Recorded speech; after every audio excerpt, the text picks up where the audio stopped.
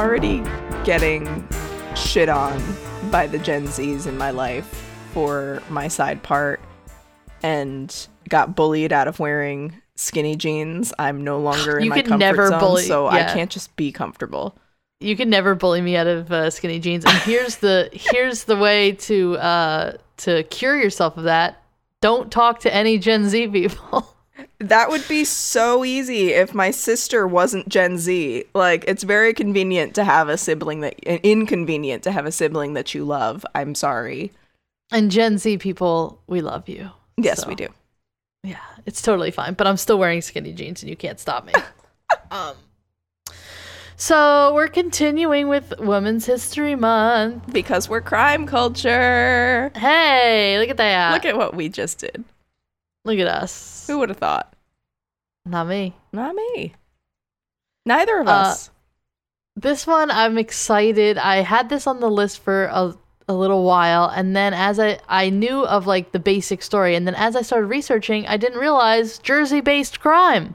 Oh! That kind of makes sense. We love a Jersey-based crime. Well, actually, Jersey didn't really give these women like any help. Yeah. So, not really a lot of Jersey pride in this one. No. I mean, but it's interesting. One would venture to argue that there's not a lot of Jersey pride in most scenarios. Whoa. Okay. Well, them's fighting words. I was going to say, I say as many people I love are in/from New Jersey.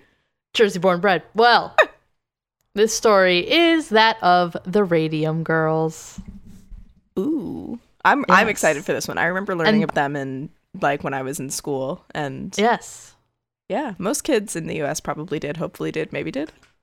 You probably didn't hear of some of the more rough details, which I will touch on briefly, but I will warn you before we get to that. But Caitlin is stuck listening to it. Yeah, there's no escape for me, so nope. No Enjoy escape. yourselves. All right, well, let's begin. So, before we even talk about what happened, we have to talk about radium itself. So, French physicists Marie and Pierre Curie discovered radium in 1898, and at the time, its properties weren't very well known. But what they did know right away is that their discovery was very dangerous. Marie gave herself several unpleasant burns improperly handling radium, and Pierre once said that he couldn't bear the thought of sharing a room with even a kilogram of the stuff because he was afraid it would blind him or burn his skin off. Wow. Yeah, he didn't even want to be in the same room as it. And they were the ones that discovered it. Yeah, damn. Yeah, so the Curies were working with large quantities of pure radium, so that could have a definite worse effect than what we'll be talking about. Mm-hmm. But the conventional wisdom at the time, however, was that a little bit of the stuff was actually good for human health. This sounds like cocaine and Coca-Cola shit. Yeah, and we will be, like, you'll see a lot of parallels to, like, the tobacco industry, kind of, in this case. Okay, that makes sense. So, in the 20s and 30s, apparently radon gas produced from radium had successfully been used in the treatment of cancer, and consequently, many considered radium a miracle element. I'm going to guess because once you put the radium in someone's body, yes, it kills the cancer, but it's also going to kill the person. Yeah. Like, yes, it did. It did, like, treat the cancer, but it also destroyed you. I mean, isn't that kind of what chemo? What chemo is kind of today to a lesser scale? It's not just gonna like. It's not. Yeah, it's not radium, but it knocks your shit out. Like, yeah, it kills the cancer, but also it rocks we still you. need to wear masks because there are people out there who are immunocompromised, immunosuppressed, cancer patients, people with autoimmune diseases and whatnot, and so many more that, like, it leaves you vulnerable. Yeah, it makes you vulnerable to other diseases, and your body is not up to, like, fighting strength. Yeah. Well, everyone was going radium fucking crazy in the 20s and 30s, right. And there was actually a variety of commercial products that were manufactured in which radium was an ingredient, including infused water, toothpaste, cosmetics, and even radium brand creamery butter. If Goop existed in the 20s and 30s, there would be radium. You absolutely know that like there would be they would be all up in that radium shit. Like Gwyneth Paltrow would literally have a radium egg to stick up your vag. Like you just know. Yeah. You just know. Well, spas featuring radium-rich water are apparently still occasionally touted as beneficial, and there are some that you can go to in Japan, for example. Still today? Yeah, that's what some of the articles I read said. I'm all right. I don't know about that. I'm okay. But in the U.S., nasal radium irradiation was also administered to children to prevent middle ear problems or enlarged tonsils from the late 40s to the early 70s. That's too recent. Yeah, that's like, all right. Okay. This is a bunch of like hindsight of like, whoa, okay, wow, people were really doing that, weren't they? Yeah. It's going to be a lot of that in this. So one of the main uses was a self-luminous paint that was marketed under the brand Undark. And beginning in 1917, the U.S. Radium Corporation, previously known as the Radium Luminous Material Corporation, but I will refer to them for the rest of the episode as the USRC. Okay. So they were the most major supplier of radioluminescent watches for the military, and their plant in West Orange, New Jersey, employed 70 workers, mostly women, to paint the luminous radium onto the watch faces and instruments. So, some like, I think they still have some of those like glow in the dark kind of watch faces today. Yep. Not used with radium, I'm assuming, but I don't fucking know. I think it might be and somebody listening probably knows better than I am, but better than I do. But I think some of it is from those that it's like bacteria or something in the sea. Yeah, that the glows. bioluminescent. Yeah. Like the algae, not bacteria. Yeah. But I think that is where some of it is sourced from now. What's in a glow stick? I don't fucking know these things. I mean, whatever's used in glow sticks, they probably use in those watches today. That's always good. But yeah, like, so something that's like, I don't know, like phosphorescent or something. That's where it comes from. It's not radium today. Okay, yeah, good. So the women hired to paint the dials became known as ghost girls because the radium dust that they were exposed to daily made their clothes, hair, and skin literally glow. Oh, fuck no. Yeah, many of the women actually wore their best dresses into the warehouses on Fridays so that the fabric would shine brilliantly when they went dancing after work. Oh, that's really sad. Apparently, knowing what I know now. Yeah, I'm going to reference multiple times the book, The Radium Girls by Kate Moore. Mm-hmm. I found it recently at my local library, so check your library. Highly, highly, highly recommend reading it. It really dives into like the lives of the women, not just names on like a list. Yeah. It really like humanizes them, which I think is really important. But in her book, she quotes one of the husbands of one of the dial painters about seeing his wife's smock hanging up from after work, and it gave him a feeling of, quote, a ghost bouncing around the walls. Oh, that's always something. That's every woman's dream, is to be referred to by her spouse as just something that creepy. Her smock just hanging up after work. Okay. He like saw it in the hallway and like it was glowing. Yeah. And that can't be that. It can't be How good did they for think you. that was good for you? No. When know. it's a chemical that's doing that, it's not like you've got like just like a bunch of little fireflies making a home. Like, Yeah. No. That's boy. Well, yeah. Some of the women even applied the paint to their teeth because it gave them radiant smiles. No. But I mean that goes along. That goes along with that they made radium toothpaste. I think it was the same type of like brightening effect type thing. And it's cheaper because it's there. They've got it right. They have they've it. got it, so they don't have to spend the money on that presumably like expensive like Crest White Strips-esque toothpaste. Yep.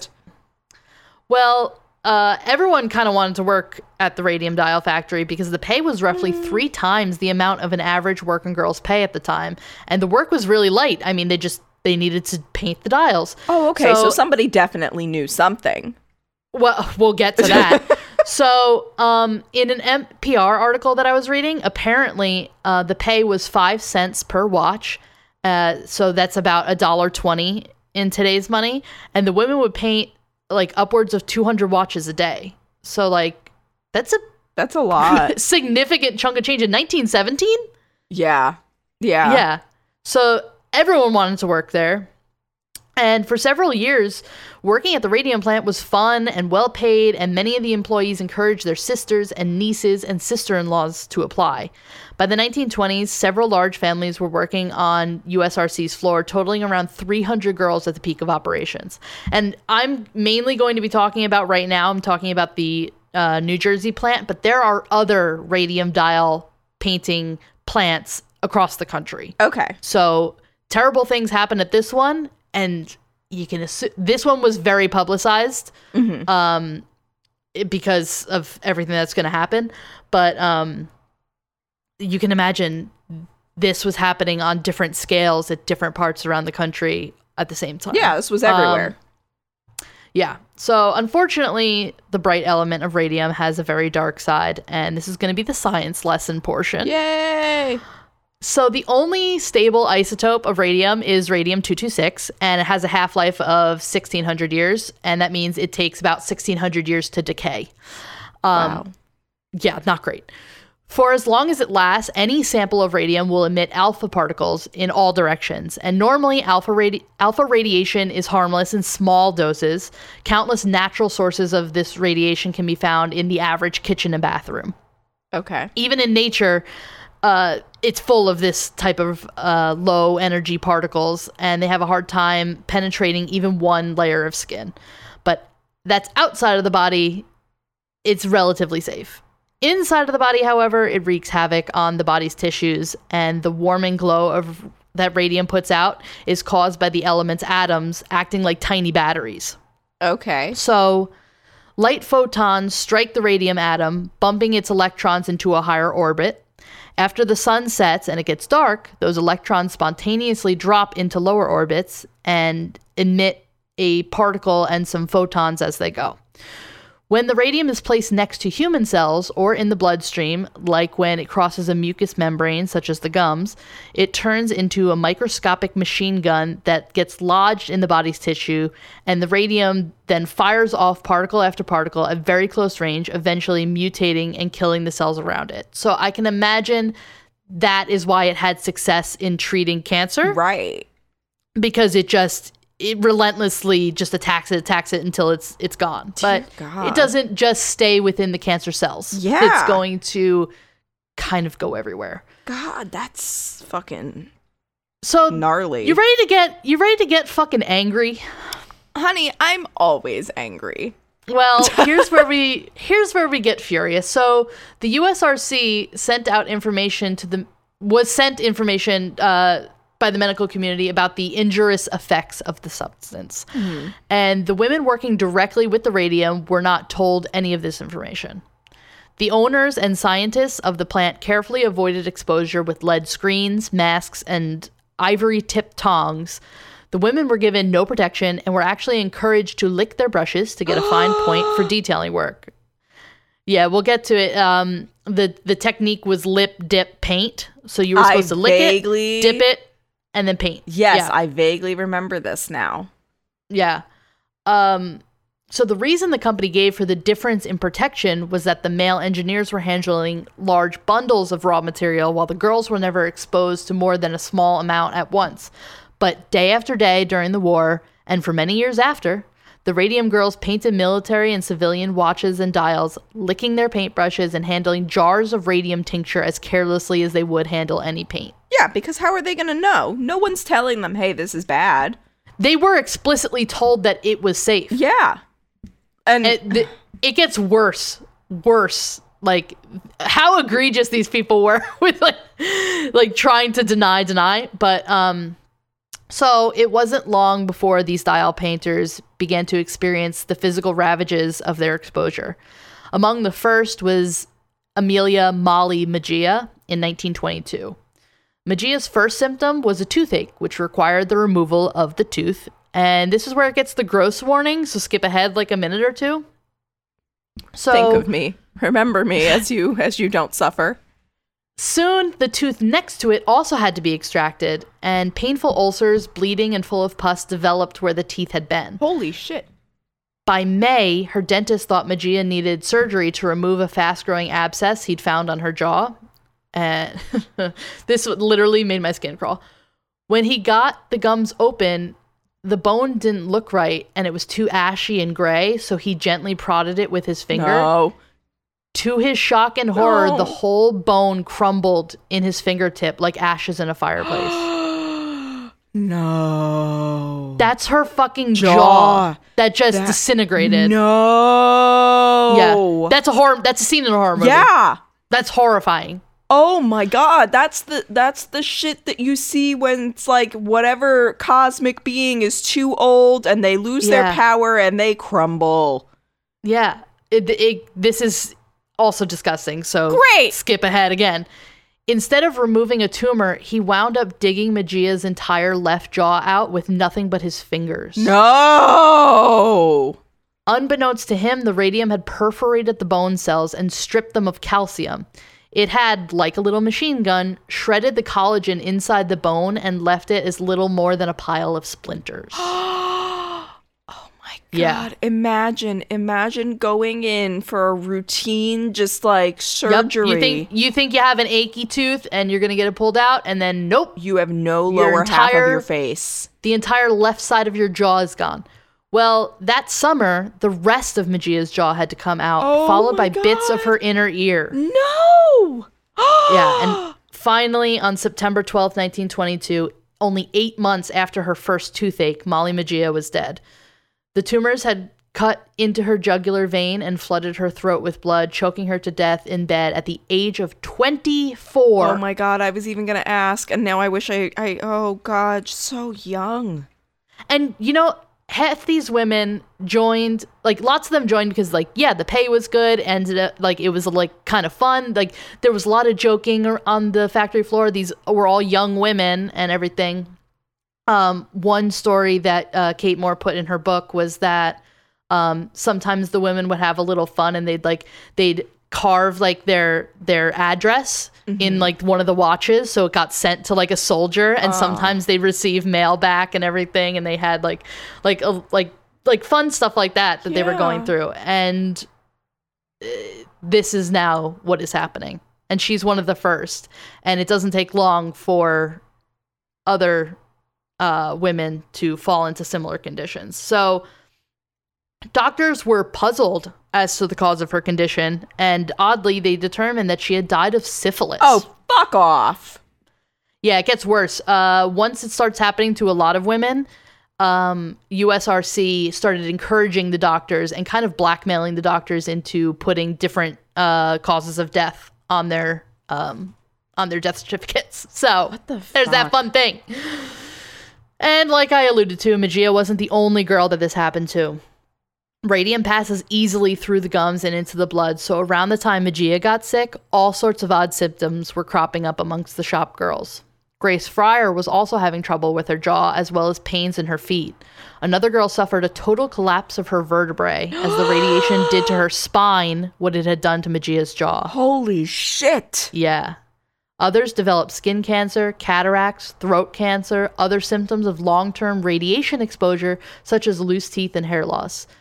At the time, the radium was known to be acutely dangerous. Nobody had any experience with radiation sickness, and the girls' symptoms were just attributed to just different things that they decided.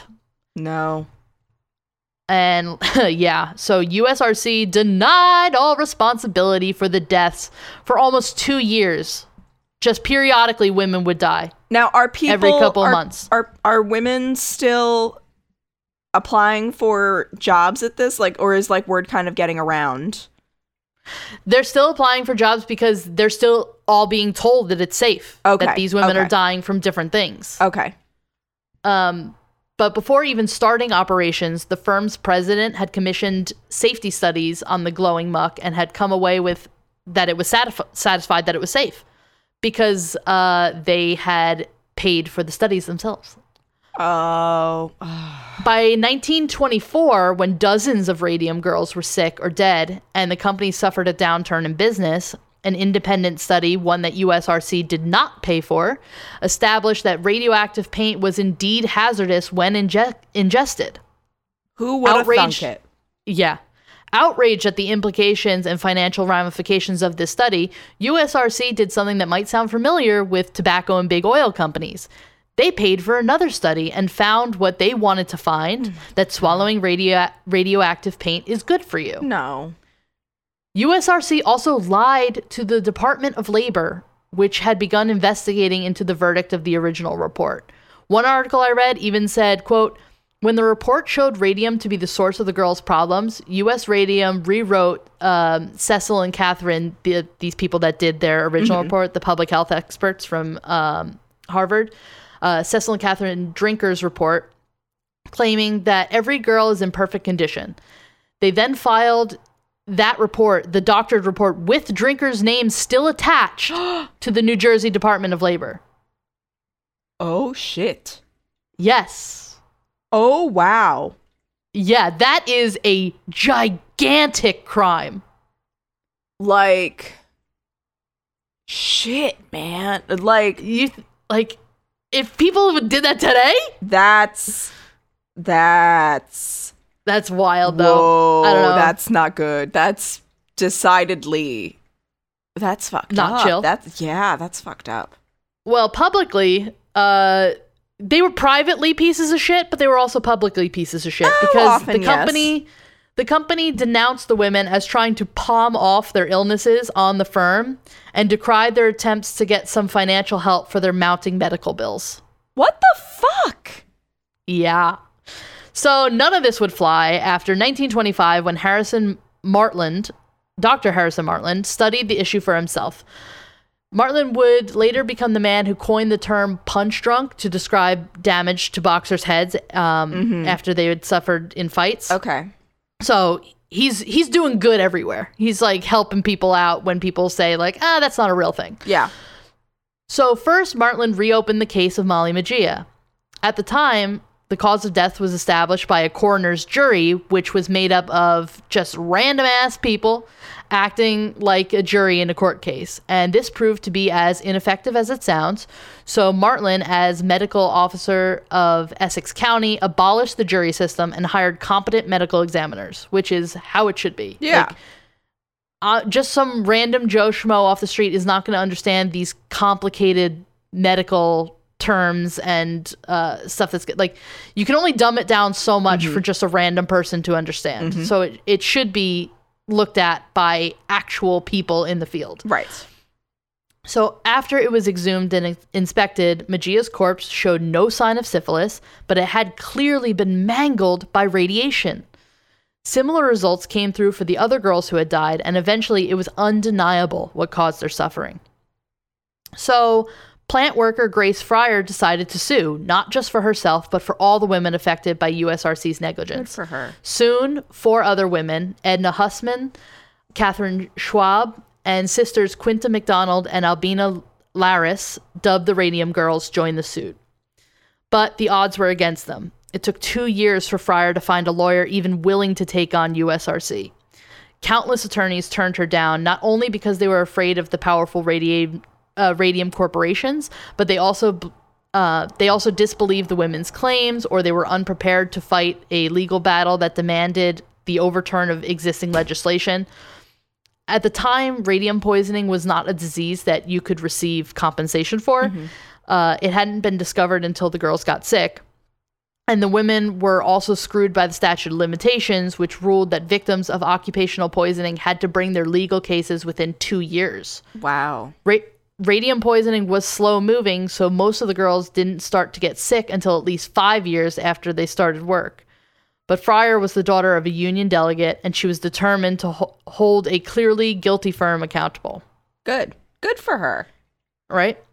Even after the women found lawyer Raymond Berry, the litigation process moved slowly, but their time was running out. The women were given 4 months to live, but it didn't deter them from seeking justice for their fellow workers. Fryer said, quote, "It is not for myself I care. I am thinking more of the hundreds of girls to whom this may serve as an example," end quote. Even though they wouldn't live to see all of the good their fight won, they wanted USRC to take responsibility for the illness of its workers, pay medical bills for those it had impacted, and implement safety measures to prevent exposure in the future. Mm-hmm. At their first appearance in court in January 1928, 2 women were bedridden, and none of them could raise their arms to take an oath. Oh my God. Yeah. And these are all like young women in like their 20s. Yeah. At the hearing, USRC was granted an adjournment until September. Because USRC was clearly trying to wait out the effects of the radium poisoning, they received major backlash by the press. They were basically trying to like wait until these women died. Yeah. So that they wouldn't have to face any justice. So famed journalist Walter Lippmann wrote of the delay in the case, quote, "One of the most damnable travesties of justice that has ever come to our attention. It is an outrage that the company should attempt to keep these women from suing. There is no possible excuse for such a delay. Mm-hmm. The women are dying. If ever a case called for prompt adjunction, it is the case of 5 crippled women who are fighting for a few miserable dollars to ease their last days on earth," end quote. Even radium founder Marie Curie weighed in on saying, quote, "I would be only too happy to give any aid I could, but there is absolutely no means of destroying the substance once it enters the human body," end quote. Oh my God. So literally every single one of these women fighting knows that they are going to die. Wow. That's... They're not fighting for themselves. They have families, their husbands, their children are just watching them degrade as they like go up against this giant corporation trying to prevent it of other young girls who are still in these factories. God. Wow. Yeah. In an almost unbelievable act of hubris, USRC's president Clarence Lee said, quote, "We unfortunately gave work to a many great people who were physically unfit to procure employment in other lines of duty. Cripples and persons similarly incapacitated are engaged. What was then considered an act of kindness on our part has since turned against us," end quote. Are you... Oh my God. So he's saying we tried to be nice and hire people who like otherwise couldn't get employment, and we were so willing to give quote unquote cripple people a place to work, and now they're suing us for our kindness. Yeah. He said that. That's disgusting. And also just like, why am I not surprised? Yeah. Like, there was another quote. Okay. So in a couple articles, it said that Clarence Lee was the president of USRC. And then in other places, including Kate Moore's book, it said that a man named Arthur Roeder was the president of USRC. So maybe they were both at separate times. I don't know. Yeah, that's what I was wondering. Yeah. Arthur Roeder was quoted in court. So he was asked on the stand, what was the first case that you knew of? And he literally said, quote, "I don't remember the name," end quote. He could not name the first woman that died because of the work in his factory. So essentially, they were killing these people and they didn't know their names. They're dispensable. They were disposable people. Yeah. I mean, which is ridiculous. And honestly, maybe they should have just not been so hateful of men in power.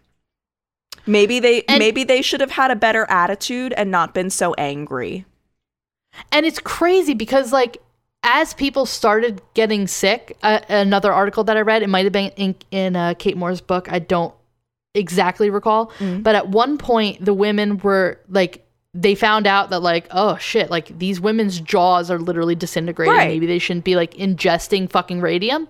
So they were given like cloths to wipe off the paintbrushes. I'm still saying, no, everything's fine, but you now have to wipe them off on the cloth. You can't put it in your mouth. But then they took the cloths away because they were wasting too much of the paint. Are you by like by like wiping it on the cloth? So they're like, no, back to putting it in your mouth now. Yeah. This is. But everything's fine. But now you got to put it back in your mouth. Isn't that fucking ridiculous? That's and do you know who one of their direct descendants is? Jeff Bezos. No. But like it's so It's so despicable, and it's things like this also, because I can't help but wonder, like, they hired women. Women couldn't get jobs at that time as easily. Well, this is also during, like, around, like, the First World War. Yes, when and that's women had to like, step all up. And all of the husbands and brothers and sons, everyone went to go to the war, and these women, like, are like, we're taking all the jobs now. They we're held gonna it down. Yeah, they literally did everything that they possibly could and wanted to. Yeah. Lots of these women that went into these dial painting factories were like, I can't do a lot of physical labor, and like this is like really good pay, and I'm going to do it. And lots of women stayed after the war just because they enjoyed it. Yeah, well, and it was good money, and it wasn't like Fantastic they were money, going to it sounded get like. it wasn't like they were going to get fired after the war. So that makes a difference between what goes on your table versus nothing.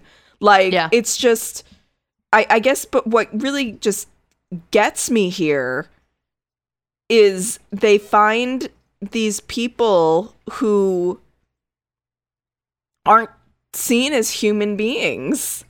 And so that's how they can justify it. It's just, it boggles my mind. It's really, and it's things like this where you really want to talk about, like, oh, women aren't treated like differently from men. Women aren't like treated like these women were literally treated as like just robots. Yes.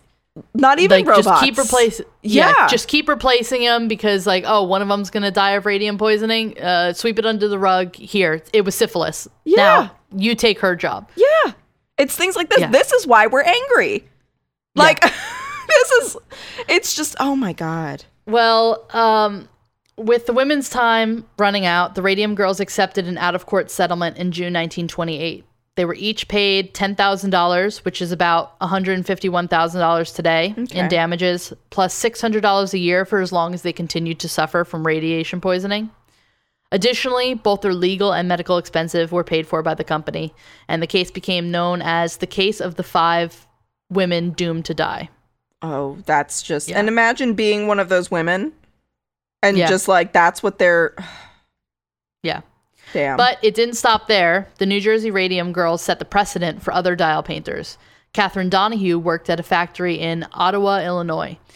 She and her fellow workers read the coverage about the USRC case, but their employer, the Radium Dial Company, claimed that the element mesothorium was the culprit in New Jersey, and that the Radium Dial Company paint that they used was safe because it contained no mesothorium, only radium. And mesothorium is actually an isotope of radium. It's radium-228, and it has a half-life of 6.7 years. That's also way too long. Yeah.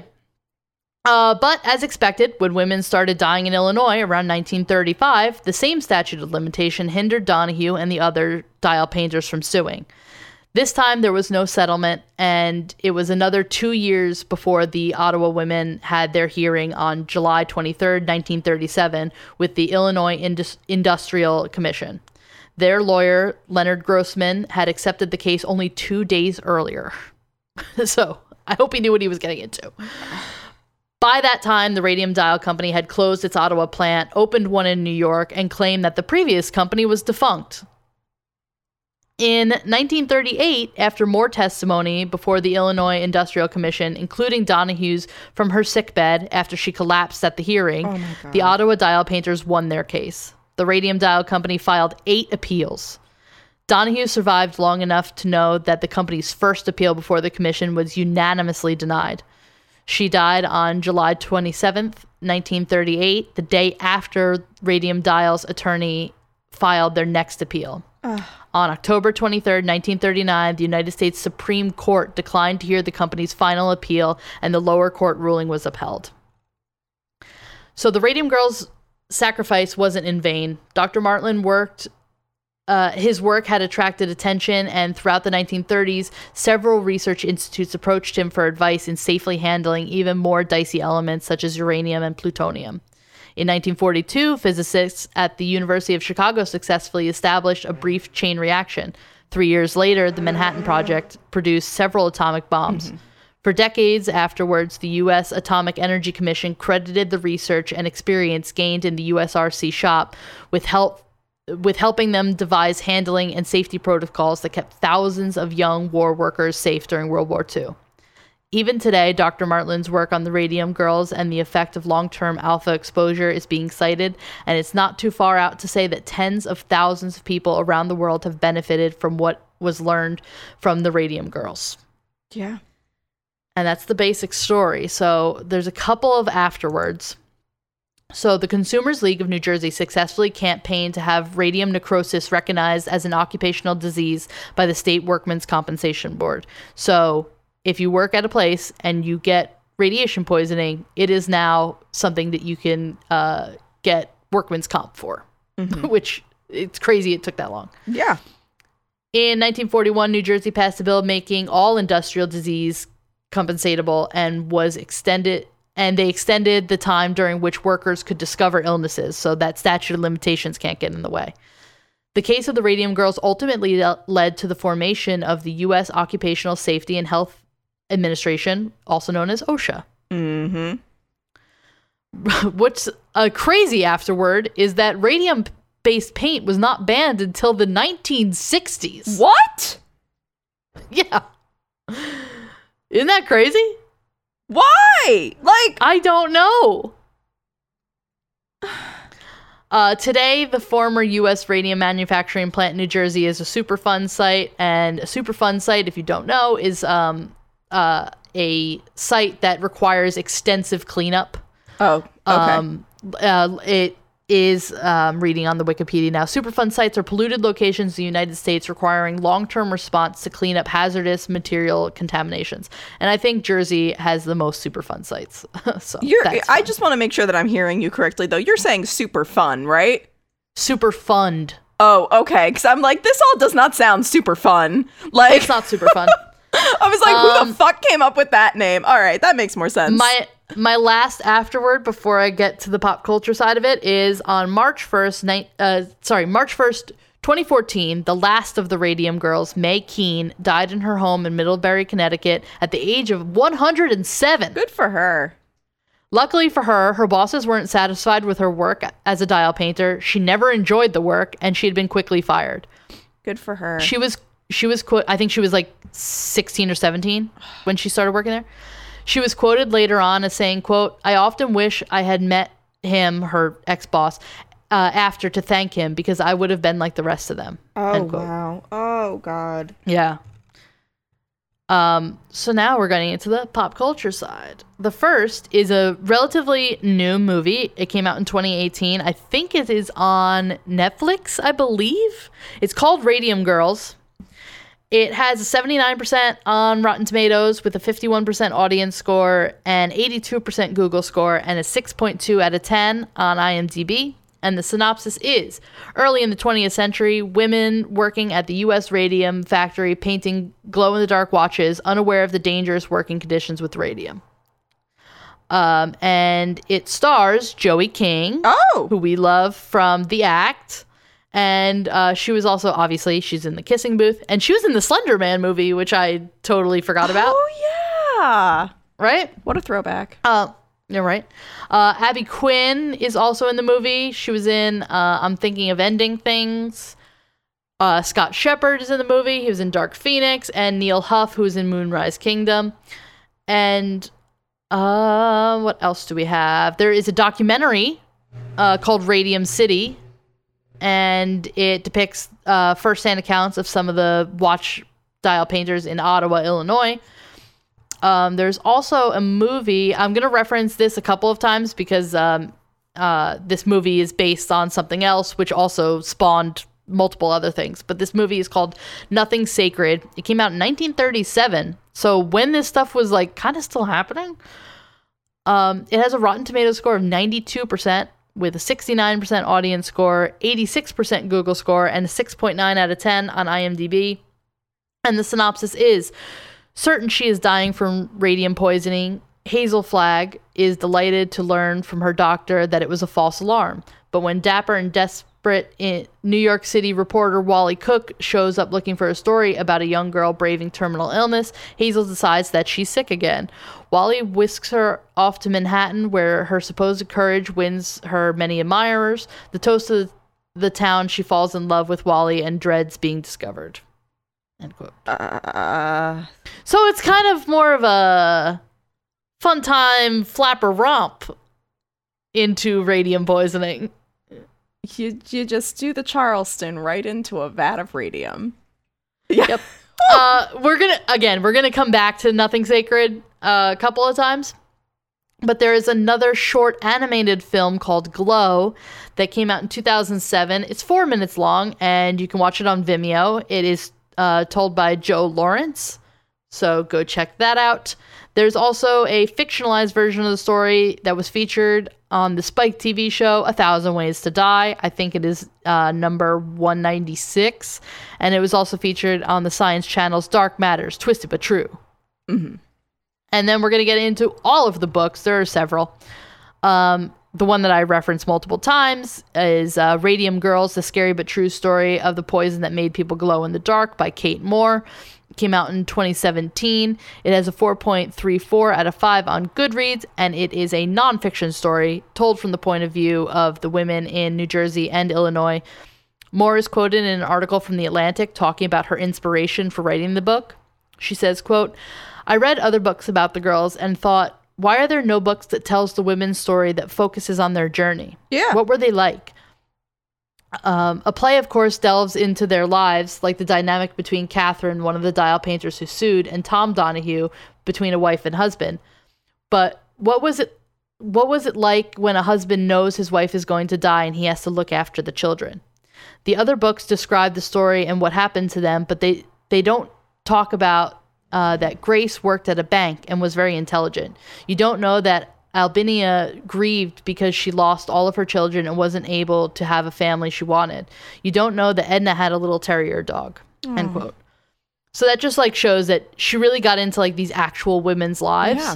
She and not thought just of them as human beings. Yeah, not just the things that happened to them. Yeah. Again, it's a fantastic book. Check your local library for it. I got like the digital ebook version, so that's definitely an option. There's other books, including Radium Girls, Women and Industrial Health Reform, 1910 to 1935 by Claudia Clark, which was published in 1997. It has a 3.98 out of 5 on Goodreads, and this is an account of the case and its wider historical implications. And Claudia Clark is a historian, so it is very historically accurate. There's also Luminous, The Story of the Radium Girls by Samantha Wilcoxon, yes. Okay. It came out in 2020, and it is a biographical fiction novel featuring Catherine Donahue, one of the women from the Illinois case. It has a 4.47 out of 5 on Goodreads. There's also Glow by Megan E. Bryant from 2017, and is the story for young adult readership, and it has a 4.05 out of 5 on Goodreads. There is... blasting through a couple of these, marking time, The Radium Girls of Ottawa by Heinz Dietrich Suppan. Deadly Glow, The Radium Dial Worker Tragedy by Ross Molnar. Radium Halos, a novel about the radium dial painters by Shelley Stout. And then Letter to the Editor by James H. Street is the short story that inspired the film Nothing Sacred. Okay. And a 1953 Broadway musical called Hazel Flagg. And another movie that's kind of sort of based on it is 1954's Living It Up, starring Dean Martin and Jerry Lewis. Oh. Right? Yeah, Big names. damn. There's also... like the Radium Girls are also mentioned in several like short story collections, including Romancing the Atom, vignettes from the atomic mindset from Radium Girls to Nuclear Green by Robert J. Johnson, and then Radium Girl by Sophia Papamarco, and Radium Girls with an S by Amanda Gowan. It's also mentioned, like Radium Girls themselves are also mentioned in a story in Eleanor Swanson's poem Radium Girls in her collection 1,000 Bonds, Marie Curie and the Discovery of Radium. Mm-hmm. There's an elaborate reference to the Radium Girls in Kurt Vonnegut's novel Jailbird. Poet Lavina Greenlaw has written on the subject in The Innocence of Radium. Michael Martone's short story, It's Time, is told from the perspective of an unnamed radium girl.